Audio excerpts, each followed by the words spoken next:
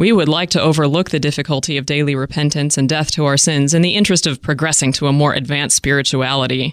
Rebecca Curtis from her new audiobook, Ladylike, Living Biblically. Somehow, spiritual advancement always amounts to our getting to spend more time on the things we like and calling it stewardship or service. You can purchase and download an audio version of Ladylike, Living Biblically at Amazon, Audible, and iTunes. Ladylike, Living Biblically by Rebecca Curtis and Rose Adel.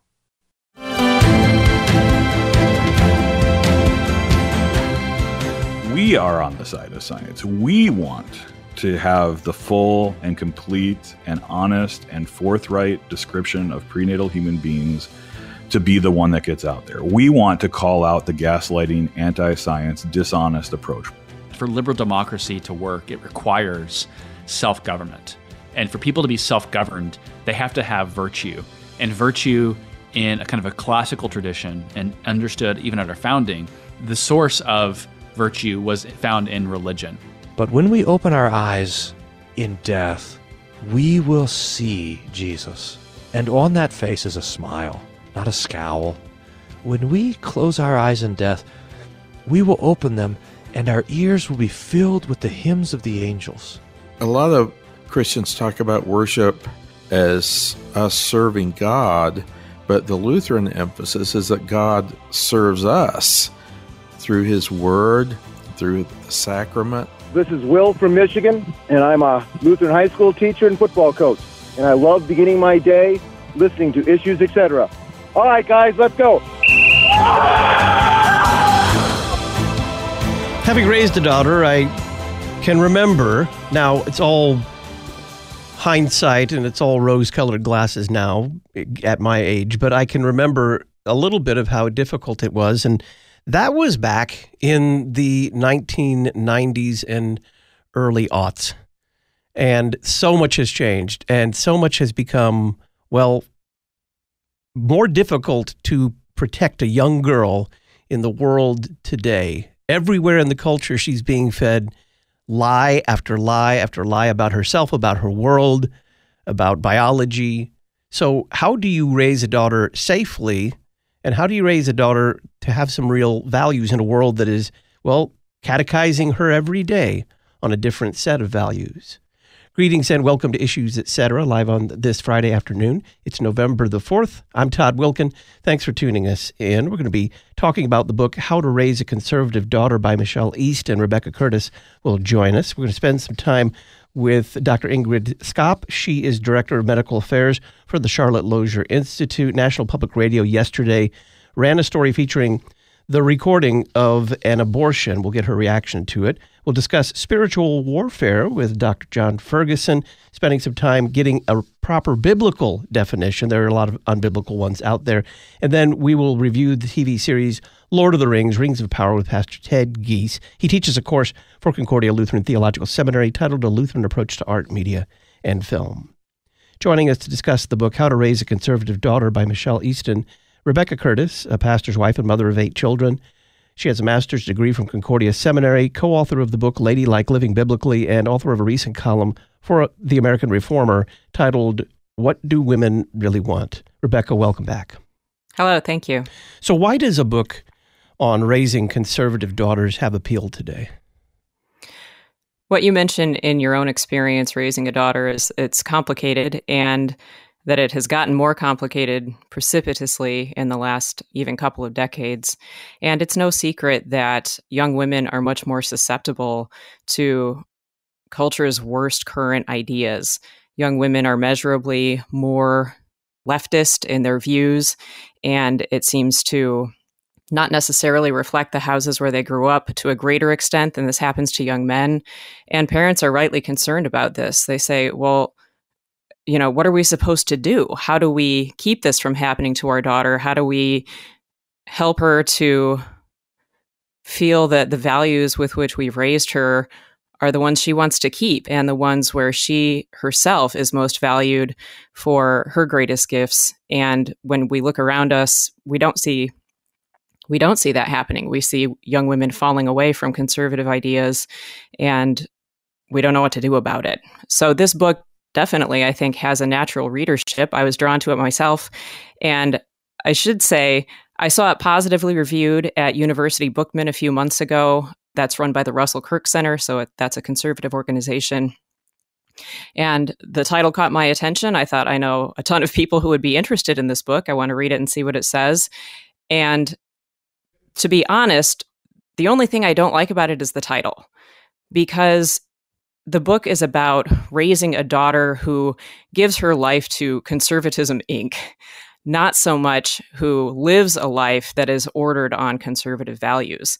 So if a pair of parents wants their daughter to become a policy wonk, to run for office, to appear in conservative media, to be a right-wing journalist, definitely this is the book you want to read for how to do that. But I don't know that just calling it How to Raise a Conservative Daughter is going to attract that readership. I think the readership it does attract will not find its questions answered in this book. So what is missing from this book? I think that a lot of the things that the author says are useful information, but I think it's the things that people are already doing if this is a concern for them. So there's advice to go to church, to be careful about what your kids are hearing in school, to be aware of that, and to be willing to look for school alternatives if the public schools in an area are problematic, which, of course, so many of them are.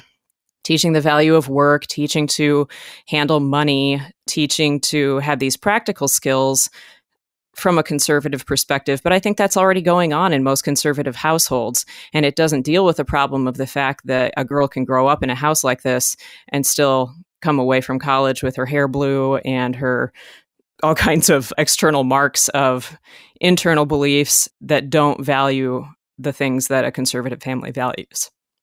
So how does the author, Michelle Easton, how does she attempt to resolve the career mom versus homemaker debate? To be honest, I found she only addresses it briefly. She kind of gives it a few paragraphs in one of her chapters, and I really found it fairly dismissive. She says, look, I know that conservatives value family, and for a lot of them, that means that you're kind of a career mom. You have kids, you stay home with them, maybe you even homeschool them, and that's fine. She says there's nothing wrong with that. There's a lot of good in that, but she doesn't like it to be butting heads with kind of the conservative career woman who, again, is doing these public policy or right-wing journalism or wonkier jobs that's pretty much just being on Team GOP full-time and as a career. And she wants that dichotomy to go away, but I don't think it can go away within conservatism. It's a real point of conflict. That's why there are ongoing arguments about this online and in families, and people really struggle to deal with it. What's more conservative, to be a woman in Congress or to have kids and stay home with them and be engaged in their education in a very active way and to be present in their lives in a way that you can't if you have this high-powered conservative career? You said they can't if they want to pursue a high-powered conservative career. Does she concede that there is a conflict there, that you can't have it all at once? I think she tries to split the difference on this, and I didn't find it persuasive, just myself as a reader. And she gives herself as an example and says, she was, she has children herself. She was cared about them, obviously. Her view is that in having a very demanding, high-power public career that directly pertained to conservative policy efforts in this country, she made a better world for them. And I think that, again, that is the debate. Do you make a better world for your kids, or do you make a better house for your kids? And I think the conservative position, truly conservative position, is that if you make a better house for your kids, you are making a better world for them. So you say that this book fights for policies that leftists use to encourage. What do you mean by that?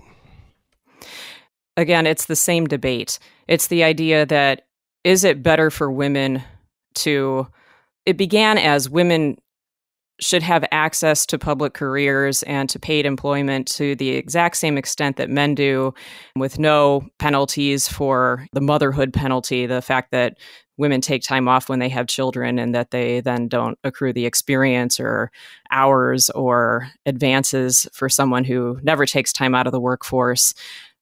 It's just viewed as this unqualified good that women be in the workforce full time. And I think that's just begging the question, what is good about that? It presumes that public employment is better than volunteering, than working at home, than seeing service to the family as a full-time vocation. It's not a career, but it will take up all your time. It certainly can if you make yourself available for it.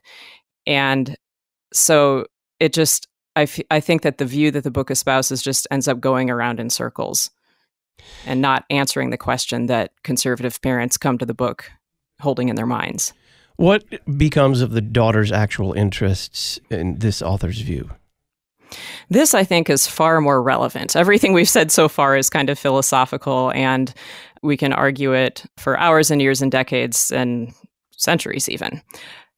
But what you just said, what does this have to do with daughter's interests? That's where the rubber really hits the road, I think.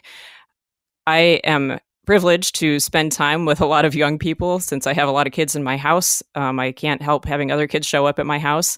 I get to work at the schools, grade school and high school, where I have children as students.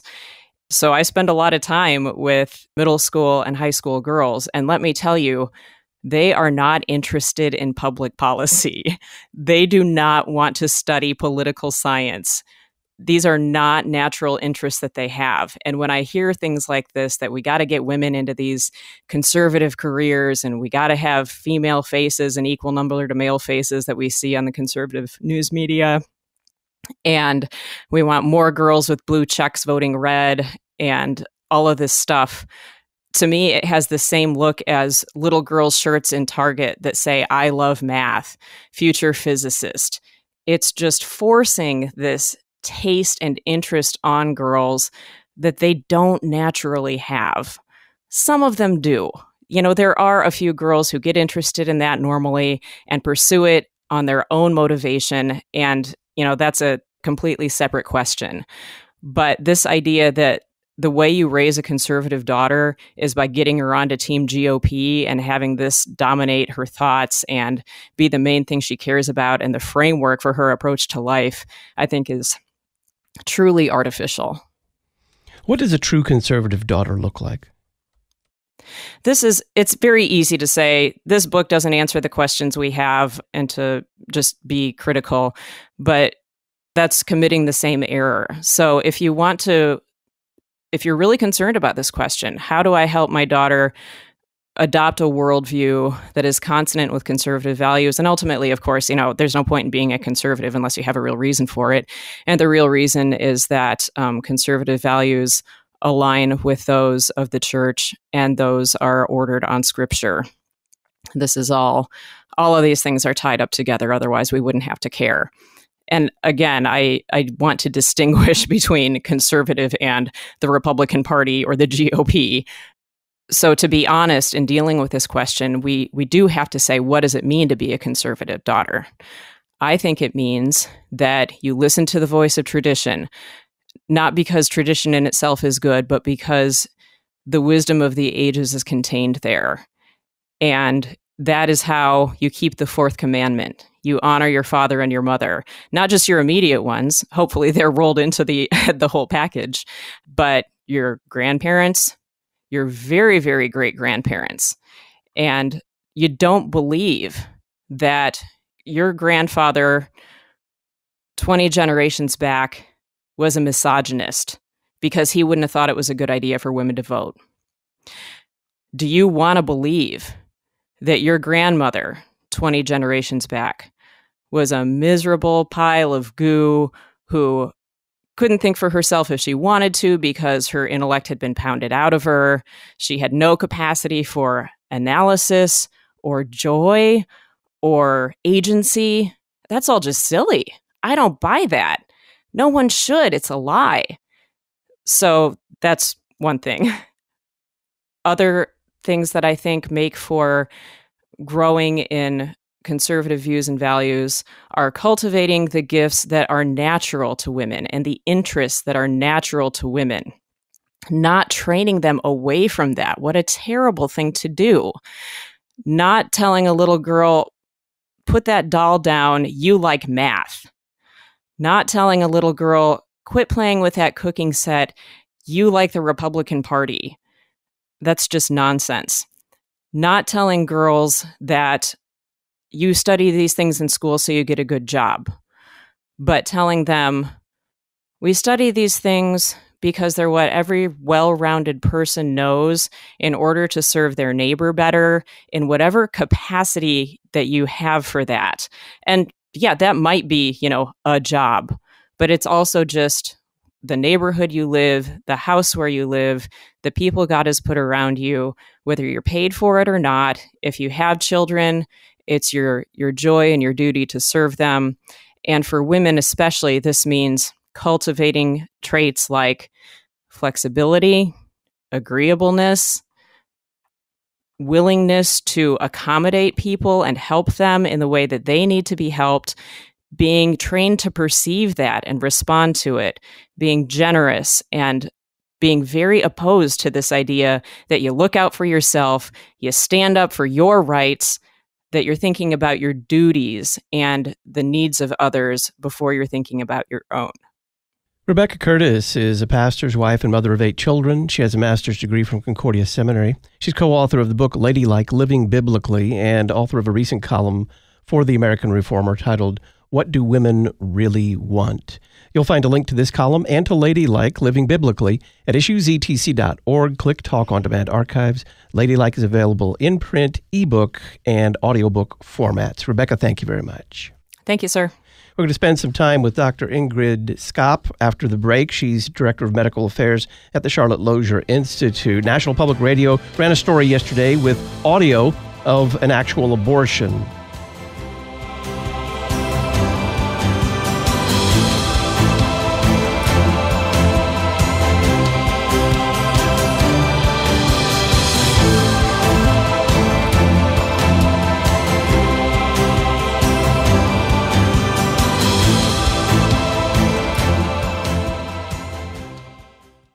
This week on The Word of the Lord Endures Forever, as we move farther into St. Luke, we cover the Benedictus Part 2, Nativity of Jesus, Shepherds and Angels, Visit of the Shepherds, Circumcision and Presentation.